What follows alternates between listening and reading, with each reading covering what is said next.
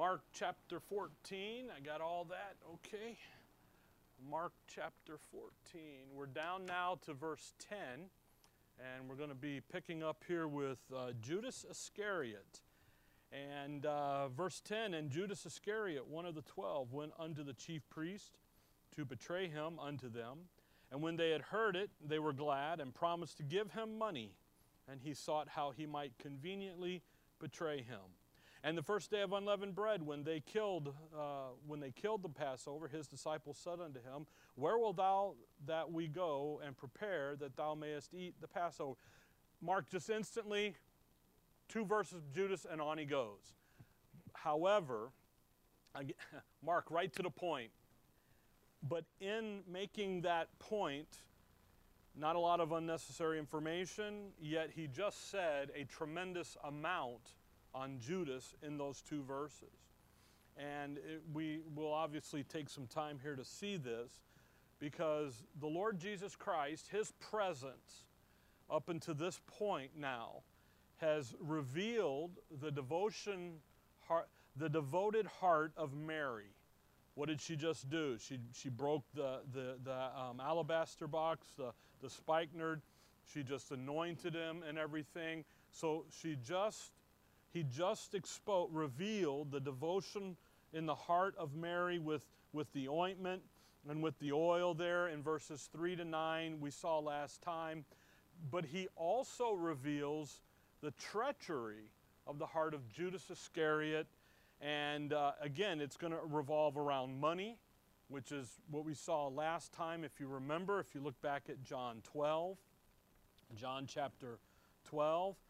And again, John's going to expound, give a little more detail, a little more narrative than Mark does. Back up there in Mark 14, verse 3, and being in Bethany in the house of Simeon the leper, as he sat at meat, there came a woman. Well, we obviously know that from John 12. That's Mary, having an alabaster box of ointment of spikenard, very precious. And she brake the box and poured it on his head. And we saw that, verse 4. And there were some that had indignation within themselves and said, Why was this waste of the ointment made? For it might have been sold for more than 300 pence and have been given to the poor, and they murmured against her. And again, last time we saw in Mark 14, it's some, okay? So there's backlash here. They murmur against her. They kind of get on her case. And the some here, and the some really started with a he. They have a leader. And that's really John 12, as we were in this last time, verse 3, John 12, verse 3. Then took Mary a pound of ointment of spikenard, very costly, and anointed the feet of Jesus, wiped his feet with her hair, and the house was filled with the odor of the ointment. Then saith one of his disciples, Judas Iscariot, Simon's son, which should betray him, Why was not this ointment sold for 300 pence and given to the poor? And again, the he. So what does she do? She takes this very valuable treasure, 300 pence. In the handbooks and all, they indicate it's at least a year's wage. Okay, so it's her bank account, her savings account. She goes, she purchases. She already has it. So there's the indication of the little flock and the dedication of those that love him, value him, and she's already decided to do this. She didn't say, hang on, Martha, hang on, Lazarus, let me go down here and buy it. She already has it. Then in verse 4, then saith one of his disciples, Judas Iscariot, and the he. Here's the leader of that small group, the some, in Mark 14. Okay? And what do? Well, you could have sold it and given money to the poor, given it to the poor. And again, anytime you hear anybody, politicians or the religious sector, and they start talking about taking money and giving it to the poor, really what they're talking about is taking your money and giving it to the poor, never themselves, okay? If you're going to help the poor, don't give them money. Do something for them, okay? Don't just, all talk, no action. That's their case here. And again, Judas, verse 6, this he said, not that he cared for the poor, but because he was a thief and had the bag and bare what was put therein. so again, he's a thief. It's all about money. Money, money, money, money. Money, money tickles the parson. And it's money. And he's a thief. The bag, he held the treasury for the guys. He was so he's always there. We looked last time, 1 Timothy 6, about the root, the love of money is the root of all evil. And we looked at that issue about the love of, is that issue of covetousness. Colossians says covetousness is idolatry. So really, in the religious realm here, in the religious setting, even Paul in 1 Timothy 6, it's a religious setting where the religious leaders they think gain is godliness. And Paul says, no, godliness with contentment is great gain. So you've got this, and yet Judas here, if you're going to need to stick something in Mark 14, but go back to Mark 14. And you can let John go for the moment because we're going to do some comparing back and forth here, because Judas, he takes what Mary does and he's grumbling about it, and he infests the others. He gets them going, and they're murmuring, they're complaining in Mark 14. They're not happy with her. And really what we're going to see here is we're going to see that Satan has already begun to work in Judas. And Judas becomes the source of the uprising. And he becomes when the backlash against the devotion of Mary starts, that's why the Lord steps in and says, verse 8, she hath done what she could. She has come aforehand to anoint my body in the burying. And then in the end of verse 9, this activity is to be spoken for as a memorial. Why? It showed her dedication. So he reveals the heart of devotion, but he also reveals the heart of treachery and the heart of some of the other apostles. And again, as we go forward in Mark 14, we're going to see those other guys pop up again, and we'll see that. But verse 10, what does Judas do? Well, Judas, one of the 12, went unto the chief priests to betray him unto them. And when they had heard it, they were glad and promised to give him money, and he sought how he might conveniently betray him. So Judas goes to make a deal. And they were glad to hear it, because what have they been trying to do? Back up in verse 2. They said, not on the feast, lest there be an uproar of the people. They've been trying to figure out how to, the end of verse 1 there, catch him and kill him without an uproar of the people. Judas has come in, he's devised a plan, and he's went and sold it. Now, if you hold on to Mark and you come over to Matthew 26, because this is how Matthew is going to say this. And it's interesting how Judas, he understands how to get around Jerusalem. All right? Matthew 26:14. Then one of the 12, called Judas Iscariot, went unto the chief priest. And that issue of went to him. So Judas, a man of Judah, that Iscariot is a man from Kerioth. So he's a man of Judah. He's Judah, a man of Kerioth. So he's the only one of the 12 that's from the southern tier, the southern kingdom. The other 11 are from Galilee, the northern kingdom. They have no idea how to get around Jerusalem. Now this is going to be important here in a little bit. They need GPS, they need a map, they need help. Not Judas. Now, Kerioth is outside of Jerusalem. It isn't in Jerusalem proper. And yet, what can he do? He works his way in. He's familiar with how to get around Jerusalem. So where does he go, verse 14? He goes right to the chief priest. He knows where they're at. He knows the whole bit. Verse 15. And said unto them, what will ye give me? And I will deliver him unto you. And they covenanted with him for 30 pieces of silver. And from that time, he sought opportunity to betray him. You know what he does? What is he worth to you? What are you going to give me? So he goes right into the religious leaders, says, let's negotiate this out. Let's covenant this out. Let's make a contract here. He's entering into a contract for 30 pieces of silver. So Judas here, he's coming in, and he knows his way around. He comes over. Come back to Exodus 21, this thing about the 30 pieces of silver. Exodus 21. And he knows, he's well aware that the men that he's talking to are rabbinical scholars of the Old Testament. In other words, they know God's Word. They know it doesn't mean they believe it, all right? They know it. Most of the theologians today can quote the Bible backwards and forwards all day long, don't know what it means. That's why Paul will say, knowledge puffeth up, but charity edifies. They have no clue about the charity part. They think they do, but they don't. But then Paul makes that comment in, I just had it. Man, this has been a rough day. He talks about them being teachers of the law.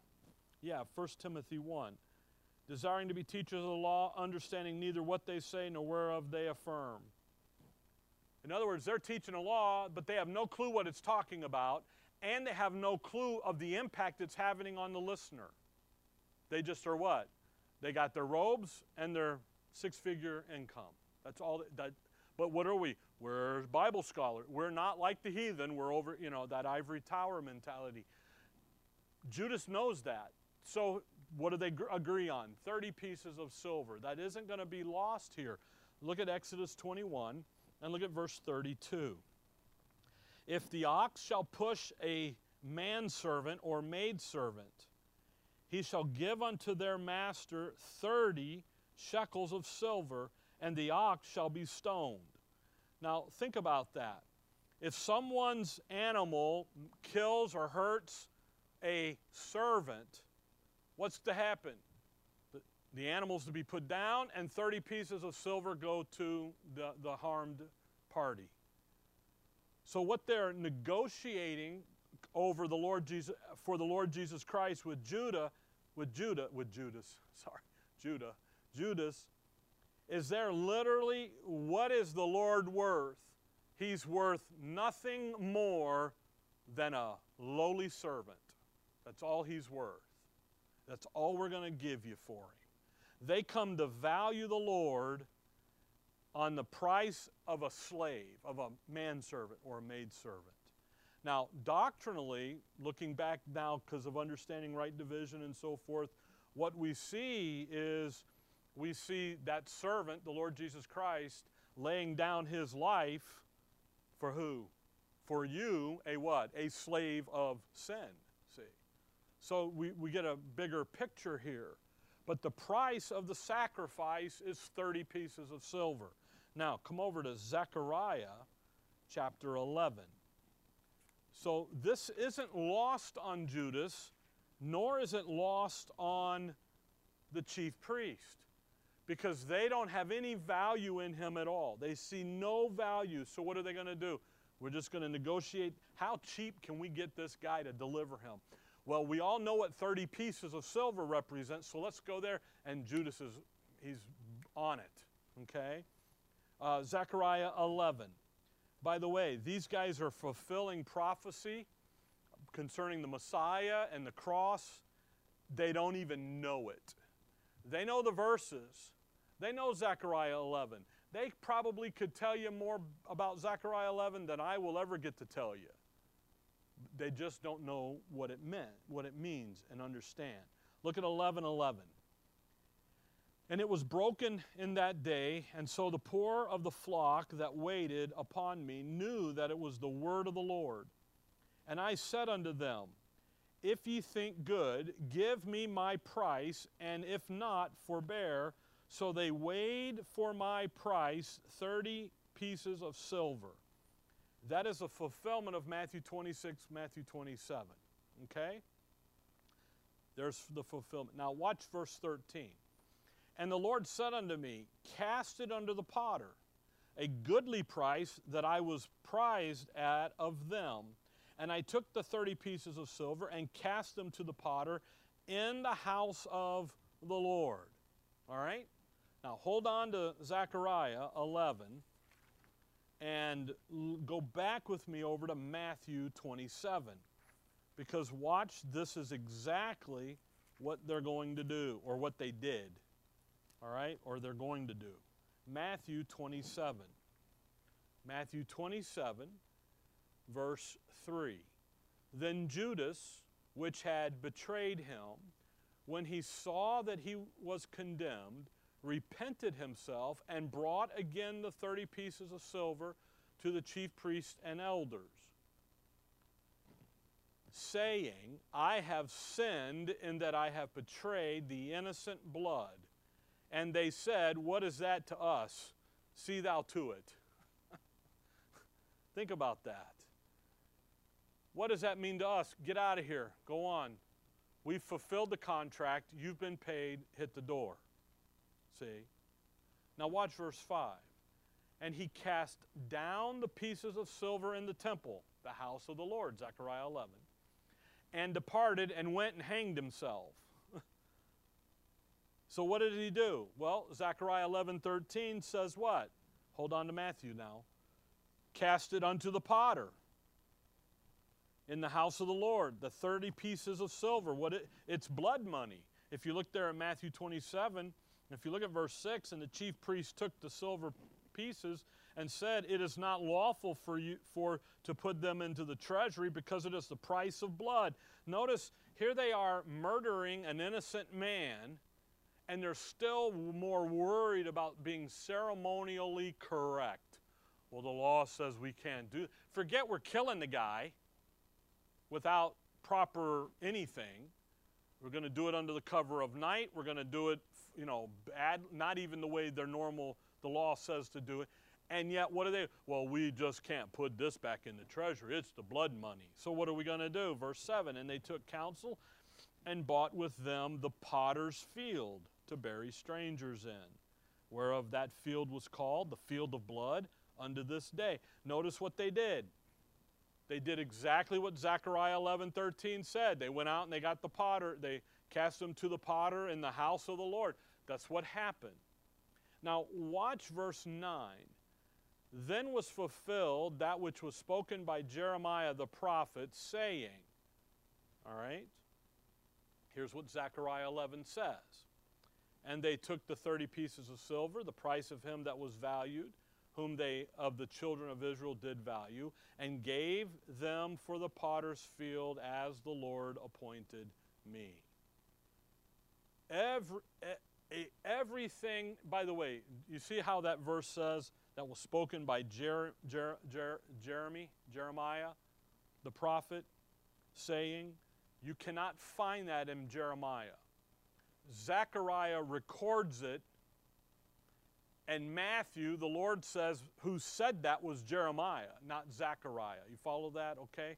We have that a lot. If you go to the book of Jude, you see Enoch preaching. Enoch in the days of Noah. Well, when you go back to the days of Noah, he's not there. But so how do we know that? Remoter context, remoter text, remoter information later, and we can stick it back in. So don't let somebody say, oh, see, you got a mistake, because what happens is they read Schofield's note, and he says the allusion is to Jeremiah 18:1-4, 19:1-3, but more distinctly to Zechariah 11, 12 and 13. So now what do we do? Now we got to go look at Jeremiah 18, and by the way, that is not in Jeremiah 18 or 19. It's where? Zechariah 11. But who said it? Jeremiah did. Zechariah wrote it down. Okay? Now, where are you? Matthew. Go back to Zechariah 11. Zechariah 11. Let Matthew go for the moment.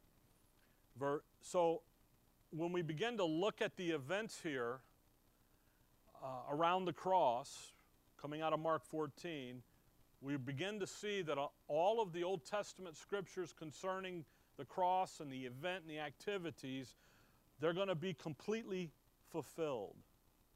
And they're going to be carried out and fulfilled by people who don't realize what they're doing. Okay?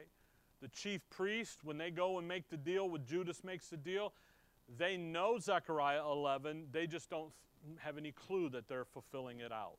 Okay? Zechariah 11, look at verse 15. And the Lord said unto me, take unto thee yet the instruments of a foolish shepherd. So in the context of the 30 pieces of silver, throwing at the potter's feet, Judas going and hanging himself. Judas, by the way, is one of the there's 18 major types of the Antichrist in Scripture. Judas is one of them. In that same context, talking about Judas, now in verse 15, 16, and 17, we're going to introduce the Antichrist. Is going to be brought in. Here's the man of sin, the foolish shepherd. Verse 16, for lo, I will raise up a shepherd in the land, which shall not visit those that be cut off, neither shall seek the young one, neither heal that is broken, nor feed that standeth still. He shall eat the flesh of fat and tear their claws in pieces. That's exactly the career of the Antichrist. That is exactly what he's going to do. Verse 17, woe to the idol, I-D-O-L, shepherd, that leaveth the flock. The sword shall be upon his arm, and upon his right eye. His arm shall be clean dried up, and his right eye shall be utterly darkened. And that's a reference to the assassination of the Antichrist. Happens in the midst of the week, and so forth. So all of this here is brought together. It's here because it's all a part of the satanic attack and the attempt to destroy Israel and to destroy what God's planned to do with Israel. And it's all going to go, and it all starts right in here. It's all coming to a culmination in Mark 14. Now, come back to Luke 22 in verse 10 with Judas. Luke 22. And what is he doing? He's in making a deal.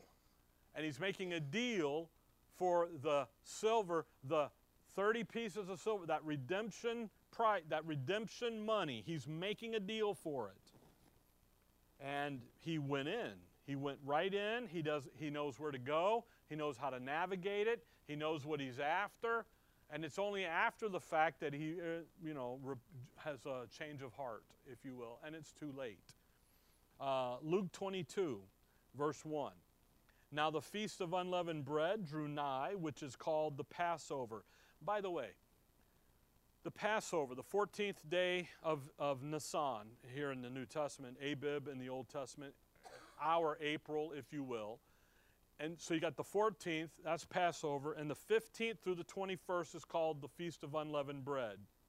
Sometimes that whole time is called Passover.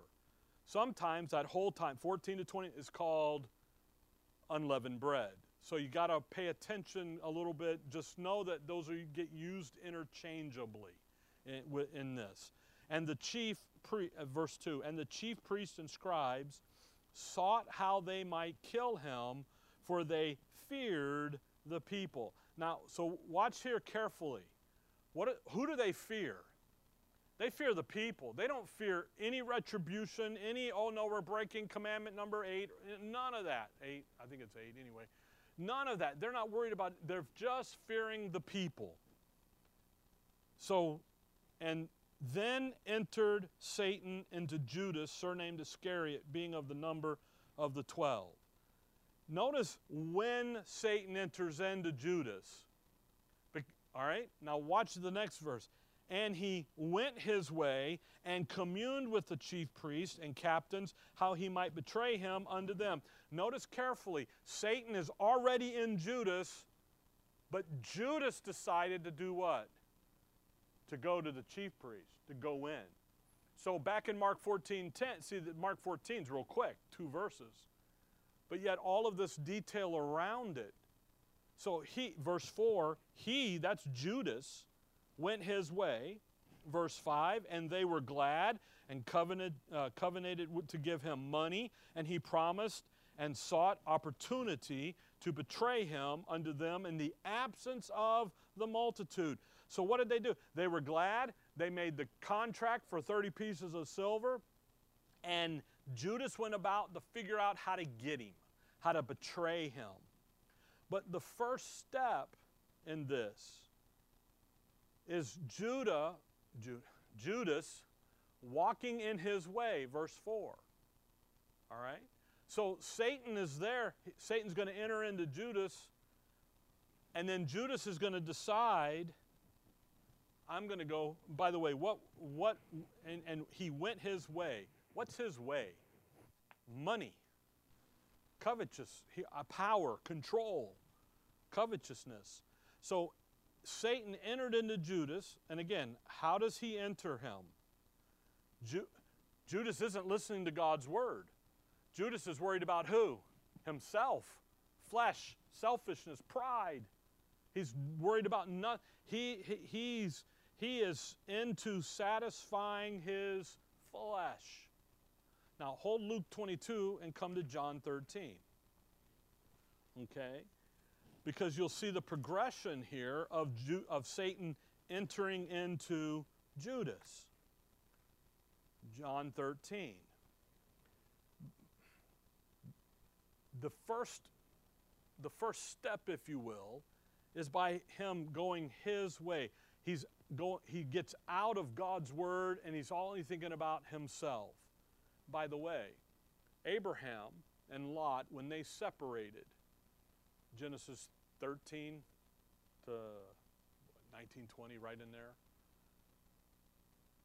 it was a 3-step process in Lot ending up in Sodom. Step number 1, do you remember what Lot did? He looked and saw the plains. And that's what started it. Now, the adversary is going to use the desires of your flesh to do what? Draw you away. He's going to take the opportunity, and it worked. That's what Judas is doing here. Judas is looking for money, money, money, and covets power, control, and he got him. John 13, if you look at verse 2, and supper being ended, the devil having now put into the heart of Judas Iscariot, Simon's son, to betray him. We're in the upper room here, and which will be here in a little bit in Mark 14. And here, Satan, he puts it where? In his heart. Now, how do you put something in somebody's heart? How do you put it in your heart? With the heart, man does what? Believes. And that's the point. When Judas has made the choice, made the decision to do that, he believed it to be the right course of action. So now it's irreversible. It can't be stopped. He's on his way. Now, hold on to John 13 and go back to Luke 22. Luke 22, come across the page to verse 22. Verse 21, but behold, the hand of him that betrayeth me is with me on the table. And truly the Son of Man goeth as it was determined. And there's Acts 2, the foreknowledge of God. But woe unto that man by whom he is betrayed. It was determined. By the way, Mark says it was written. Judas has already made the decision. It's a done deal. John 13, verse 27, and after the sop, Satan entered into him. Then said Jesus unto him, that thou doest, do quickly. So notice, John 13:2, the devil did what? He put it into his heart, and then in verse 27, he entered into him. So Luke 22:22, it was determined. You see, so here you have the Lord Jesus Christ. He's being delivered up.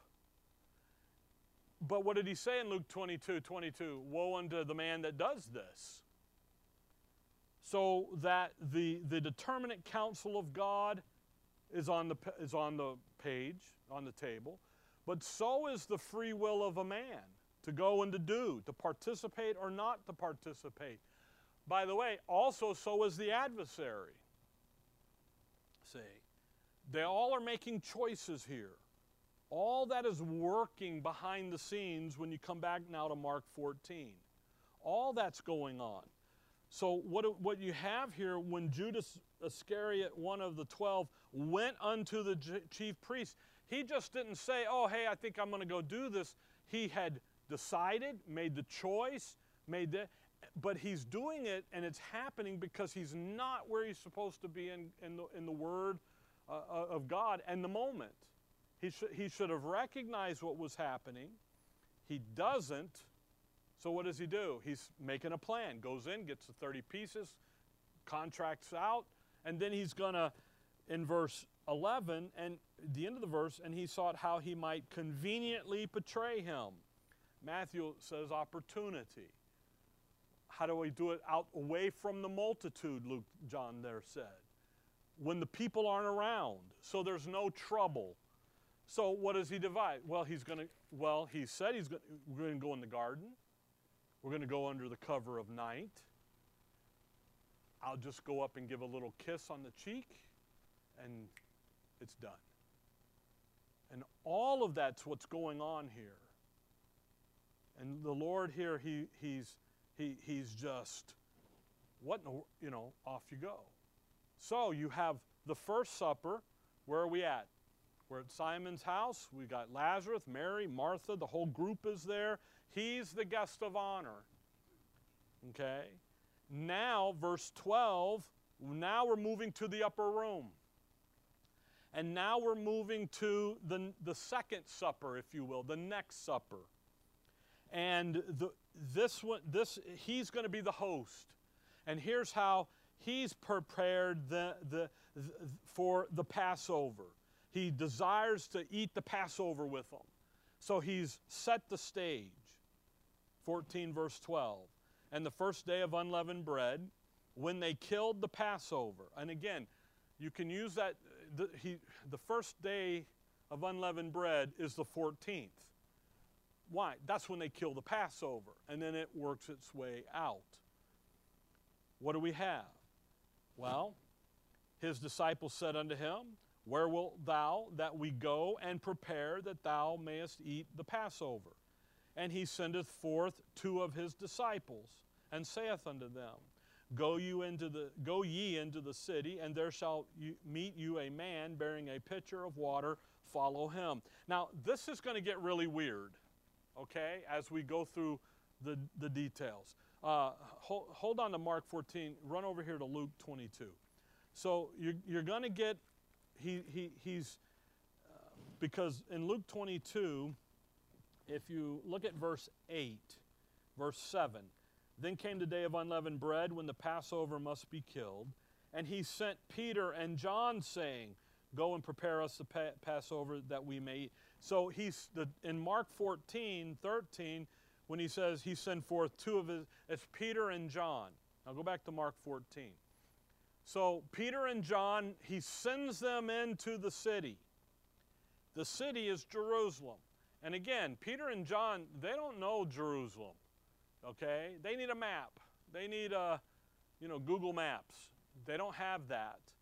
But what's really weird here is he just says, go walk around until you find this guy carrying a pitcher of water. And when you find him, then go follow him. And it's like, that's very vague. That's weird. But it really isn't. Because in Scripture, whose job was it to carry the pitcher of waters usually? The women. It's the women at the well feeding and the animals. It's the women that was in Scripture. Okay, so don't yell at me for, oh, you don't like women. No. What's weird about this is, who are they looking for? They're looking for a guy that's not doing the normal thing here. He's an oddity. See? How does he know they're going to find him? All these people are trying to kill him. He knows his hour is come. And he goes in and he says, go find this guy. And when you find kind of an odd thing here, that's the guy, go follow him. So actually when we get down here, we'll see that the Lord's already prepared the upper room to be usable and so forth. But he knows that that the issues are here. he knows it is. So it's kind of like Christ on the cross. He speaks 7 times, and each of the 7 times is fulfilling Old Testament scripture. But that one that he says, I thirst.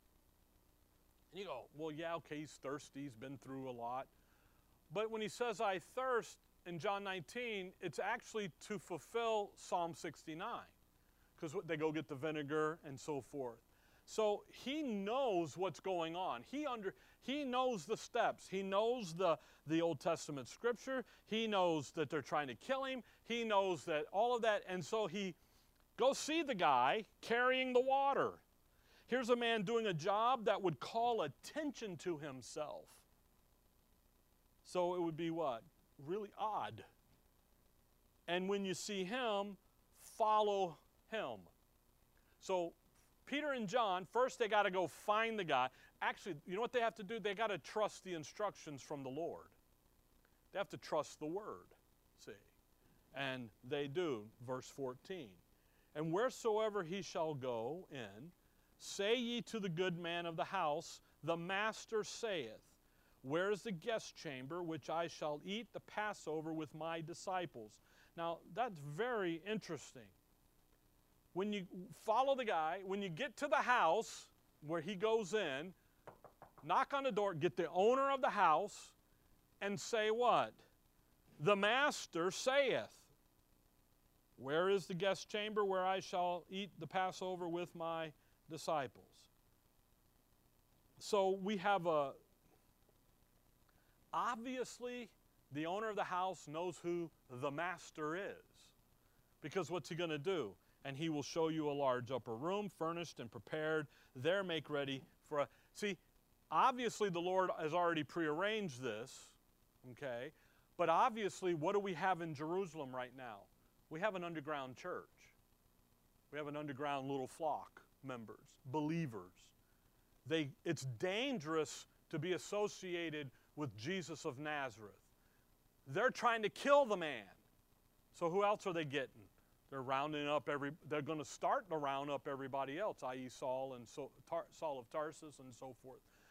The point is there are people who have heard, they've seen, they know who the Lord is, they've seen what he did, but they just don't make a big deal out of it. Okay? But they what? They believe who he is. And the Lord knows them. You remember the guys in John 12, and they're the Pharisees, and they won't acknowledge him because they fear the loss of... That's kind of the idea. They know there's a group of people who are underground, little flock members, believing remnant, and so what do? He says, listen, you look for the guy doing the odd jobs carrying the water pitcher. You follow him, and you say to this guy, the master is ready, and guess what's going to happen? You're going to have this great chamber. You're going to come into this guest chamber, you know. So you're going to find an underground believer, and Peter and John don't know who this guy is. They're looking for what? A man carrying a water pitcher. They don't, hey, Bob, how you doing? Good to see you. You know, missed you, man. No, not at all. They have no clue. By the way, there is no Bob in the room. Just, okay. Yeah, sometimes the internet people are just wonderful. Who's Bob? What about Bob? I don't know. You know. So, what Christ is trying to accomplish something here. He's secretively, we got to eat. I desire to eat the Passover with you. Secretively, to keep the adversaries at bay. Not only Satan, but all of the religious cohorts. So he privately and previously set up the meeting room. Verse 15. He will show you a large upper room. So here's the great upper room. Acts 1, the 120, they're in the upper room. This is where this comes from. Furnished and prepared. There make ready to eat. So you guys go. This is who you're looking for. He's going to take you over here. You're going to say to the owner, the master's ready, and he'll show you all it is. Verse 16, and his disciples went forth and came into the city and found as he had said unto them, and they made ready the Passover. They go, they make it ready, and they're ready to eat. Verse 17, and in the evening he came with the 12. And as they sat and did eat, Jesus said, verily I say unto you, one of you. So they're sitting, they're eating the Passover. By the way, the Lord's Supper, that's coming, everybody, that's not the Passover meal that's done later. It's done after the fact. We'll get down into all that next time. But you got to catch what's happening. Here's Judas. We got boom, boom. And within the backdrop of all these people trying to navigate and conspire to kill him, he has set up secretively over here to eat the Passover. I desire to eat the Passover with you. So we have that issue here at hand. Now, there's some timing here that you need to be at least familiar with, because this stuff begins to cause consternation amongst some of believers today. Notice verse 12. The first day of unleavened bread, when they kill the Passover. So you go back to Exodus 12. What's the first day? It's the 14th day. Okay, what are they to do? By the way, the Jewish time schedule is 6 p.m. night, daytime to 6 p.m. Night, day, 6 p.m. The 15th through the 21st runs the unleavened bread. You with? Okay? So, what are they to do? 10th day of the month, they pull that lamb out and they watch him. And then what do they do in the nighttime? They get ready, they prepare, and then boom, kill him. Okay? So we got to pay attention to the terminology here very carefully, because what happens is then they say, well, was he killed on the 14th or the 15th? Or, and then you get the Roman Catholic sympathizing Protestants that say he was killed on Friday, because we've got to have Good Friday. But Matthew 12 kills that, because it doesn't, he says 3 days and 3 nights, so you don't have enough time for the first day of the week for the resurrection. Well, then you go back and you say, well, it was Wednesday because of the 72-hour time, and now you got too much time. So if it wasn't Friday and Wednesday, when was it? Thursday, okay? And that works out. But come back to Matthew 12, because you have to pay attention to what the Scripture actually says, rather than tradition of want or not or against. In Genesis 1, remember, an evening and a morning makes the day. That's how they count time, 6 p.m. to 6 p.m. But notice in Matthew 12, verse 40, for as Jonas was 3 days and 3 nights in the whale's belly, so shall the Son of Man be 3 days and 3 nights in the heart of the earth. Okay? First of all, that is not his body. That's his what? His soul. Okay? His body went where? When you die, where does your body go? In the grave. Where do you go? Absent from the body, present with the Lord. What did he do? What did he say to the thief on the cross? Today you'll be with me where? In paradise. So when he died, okay, and he goes down here into paradise, Abraham's bosom, that isn't his body. We're going to bury his body up here. It's what? It's his soul. He's a man. He's the God man. He's got a soul. He's here, see. So first of all, that's 3 days and 3 nights. By the way, notice how he flipped it. He said 3 days. 1 day, 2 day. This will be the 16th, night and a day. So 1 day, 2 day, 3 day, up. 1 night, 1 night, 1 night, and up he goes. I don't think I have enough days. 1, 2, 3. It should be the night there.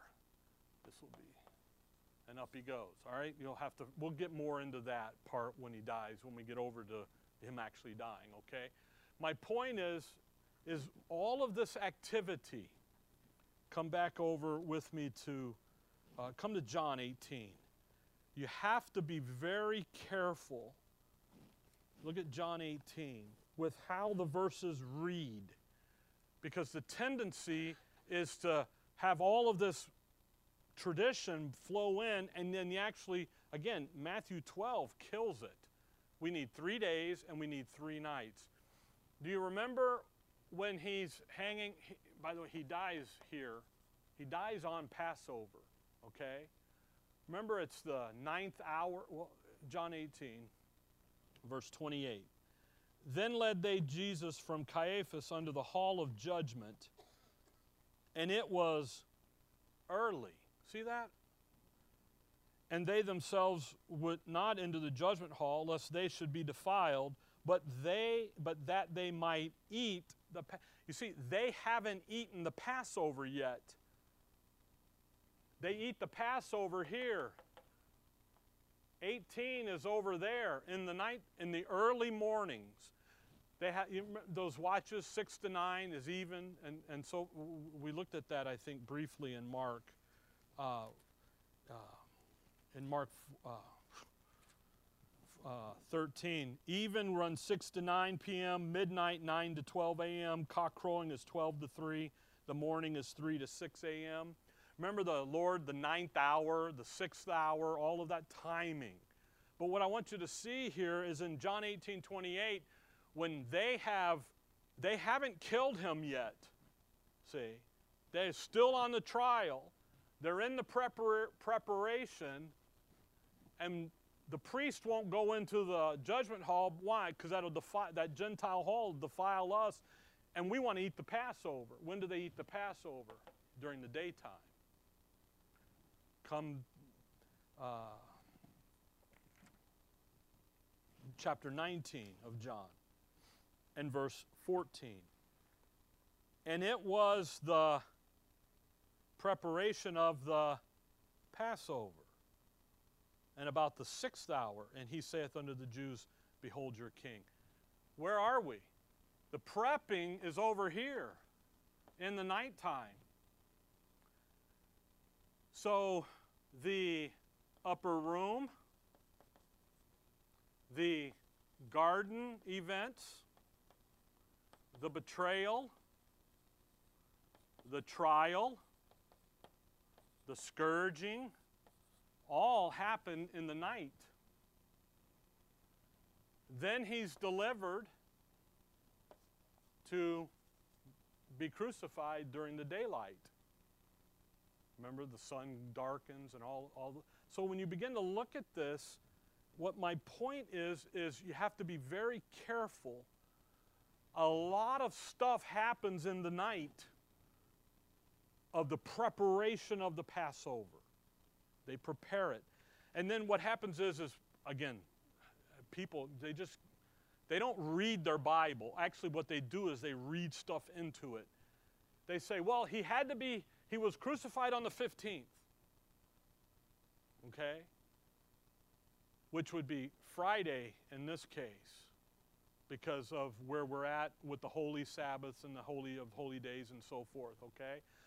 Again, we'll get over there. The Sabbath, what day of the week is the Sabbath? Saturday, okay? So Saturday was a Sabbath day.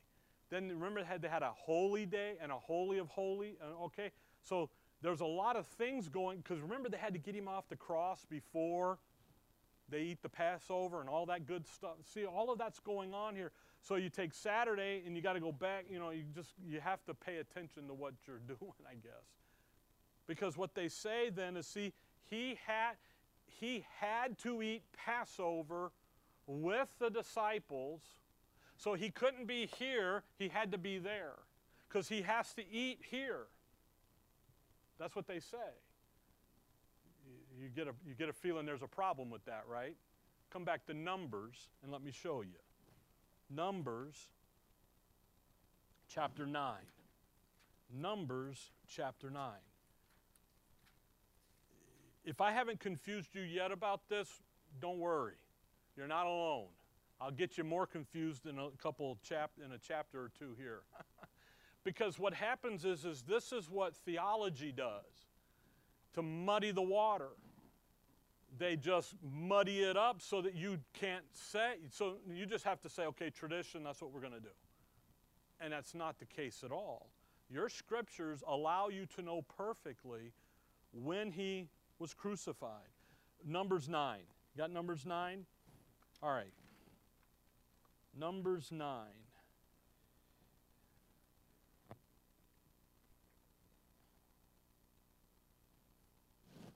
Look, I'm looking for my note. There it is. Verse 6.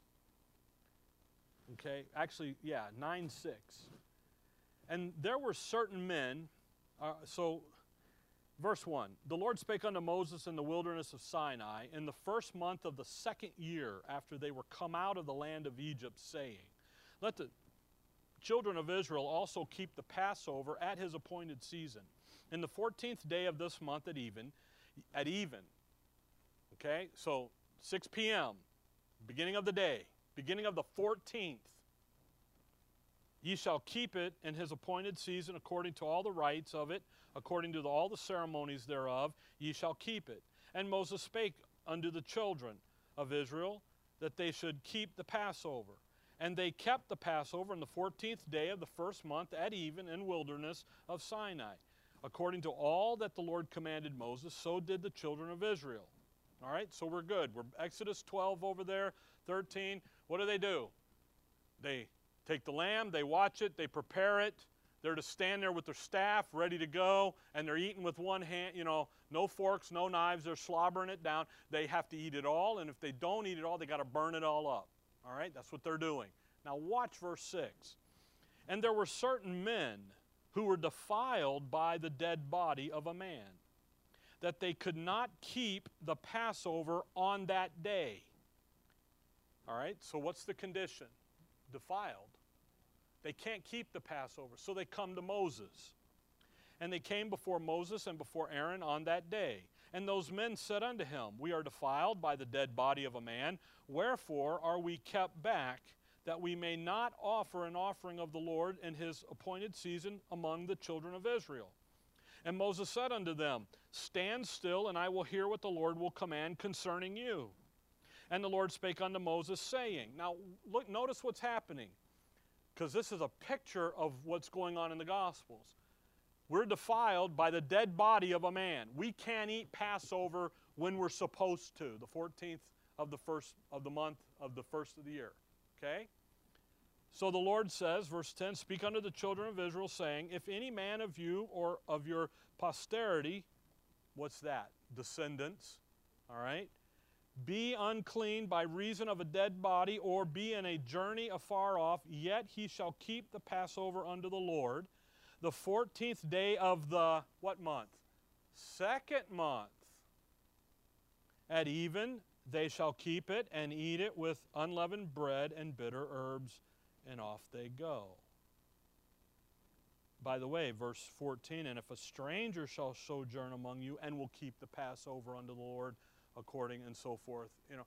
So there is a provision in the law that you don't have to always eat the Passover on the 14th.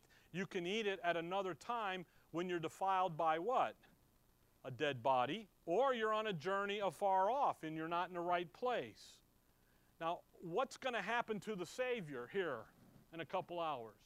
He's going to be a dead body. See?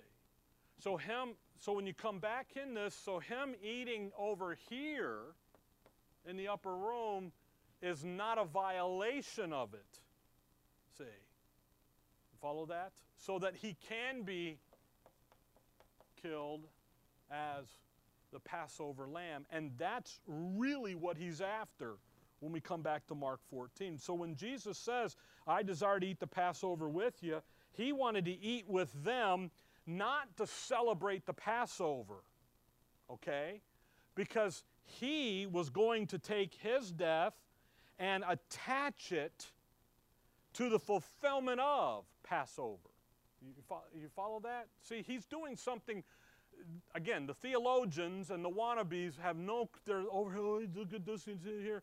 And he's like, dude, that's not what I'm talking about. The issue isn't eating a lamb and bitter herbs and all this. The issue is I'm going to take my death, burial, and resurrection and attach it to the fulfillment of Passover. In other words, I am the Passover lamb.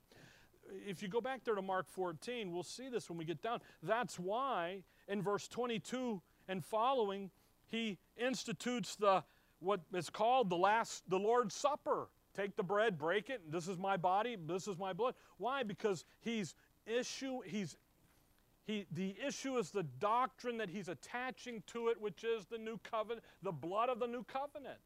See, he's not doing this to say, okay, we got to do this on the 14th or else we're all dead. No, he's like, I'm eating with you the night before because I'm attaching my death, burial, and resurrection to this, to the fulfillment of. And that's really the issue. Okay? So before he died, Mark, before he died, there's a bunch of people who want to kill him. All right? They don't want to be defiled. They're wanting to be able to eat the meat, eat the Passover. So they're going to nail him beforehand. And yet, what does he say? I'm going to be, this is what's really the issue, guys, is I am the Passover. That's why Paul will come back later and say, Christ who is our Passover. See, Paul says that. The Lord is saying it as well. Okay? By the way, the 3 days and the 3 nights, in Luke 24, the two guys on the road, you remember what they say there? This is the third, and besides all this, today is the third day since these things were done. That's Sunday afternoon, still daylight day, okay? So don't kind of get all wompied out. When we get over into the death, burial, and resurrection over in chapter 15, then we'll work out a little bit more of that a little more clearly. My point here is the first day of preparation. We're here. See, all of this that we're reading about is happening in the night on the 14th. That tells you how quickly the religious circles move. They wake Pilate up. Grumpy up. Get grumpy up. Let's go. We got to figure this out. Then here, and then off he goes. Okay, now this isn't the scale, if you will. But I just need you to see on that 14th, that day at the beginning, in the evening time, when it starts, it starts. They're in the upper room. That's where it starts. In the upper room, what do they have? They're having the Passover. He's instituting the blood of the new covenant to them. He's teaching them doctrine. He's getting them established, ready. The next thing he does in John 17, he does his prayer to the Father, and they go off into the garden. Now, we don't have a lot of that here in Mark. Actually, we have verse 17, the Passover. Verse 22, we have break it and give it, and here's my body, here's my blood. Verse 26, we've got Peter's denial. Verse 32, he's in the garden. And, verse 35 is his first prayer. 39 is his second prayer. 41 is his third prayer. And then you've got verse 43, the betrayal and the arrest. And then in verse 47, you got Peter going head hunting. Then in verse 66, you've got Peter denying the Lord. Chapter 15, he's before Pilate. They don't want Jesus. Give us Barabbas. Then in 15, 16, now they're gonna crown him with that crown of thorns. You got Rufus, and then in verse 24, he's crucified. See, Mark's moving. You know, Matthew's got 2.5 chapters. Luke's got two and a half chapters. John's got 2 chapters. So it's like Mark just a chapter and a half, and we're done, see. And in chapter 16, we have the resurrection. So this stuff is happening quickly, but that first evening of the 14th, that 6 p.m. when the 14th starts, boom, this stuff and it's going to roll. There's no, when Peter denies the Lord those 3 times by cock crowing, so that's midnight to 3, right in that time period, that there isn't no, I don't know him. Well, maybe let's check your Facebook. See, you know him. You know, it isn't any of that. It's boom, boom, boom. And that dear lady says, your speech doth betray you. We know you're from the north. You sound like a Yankee. You know, you don't sound like you're from the south. And that's what's going on. But Mark 14 here, the evening of the 14th night, that's when all this is going to start. And that's really what I want you to catch right now. This isn't something that's drawn out. It's ongoing. And again, the Numbers passage does indicate that you can eat Passover prior to or after with the circumstances, okay? Okay, a little longer than I thought, but I hope you get the idea here, because sometimes in all of this, especially around Easter and resurrection, everybody gets a yakking about it. And honestly, your scripture has set it so that you can know. We know the date, the 14th, and we know the month, Abib, Nisan, our April. That's when the Passover died. We don't need any of the other discussion except to prove that our doctrinal statement is right and yours is wrong. Nah, nah, nah, nah, nah. You know, now we're not even studying. Now we're over here looking at other things. Okay? All right. Dear Heavenly Father, we thank you for the evening, Lord. We thank you for your word and to look into it and to see the events around how that Christ died for our sins and the criticalness of understanding really what's going on in the passages and in the text concerning the death of our Savior. In your name we pray. Amen.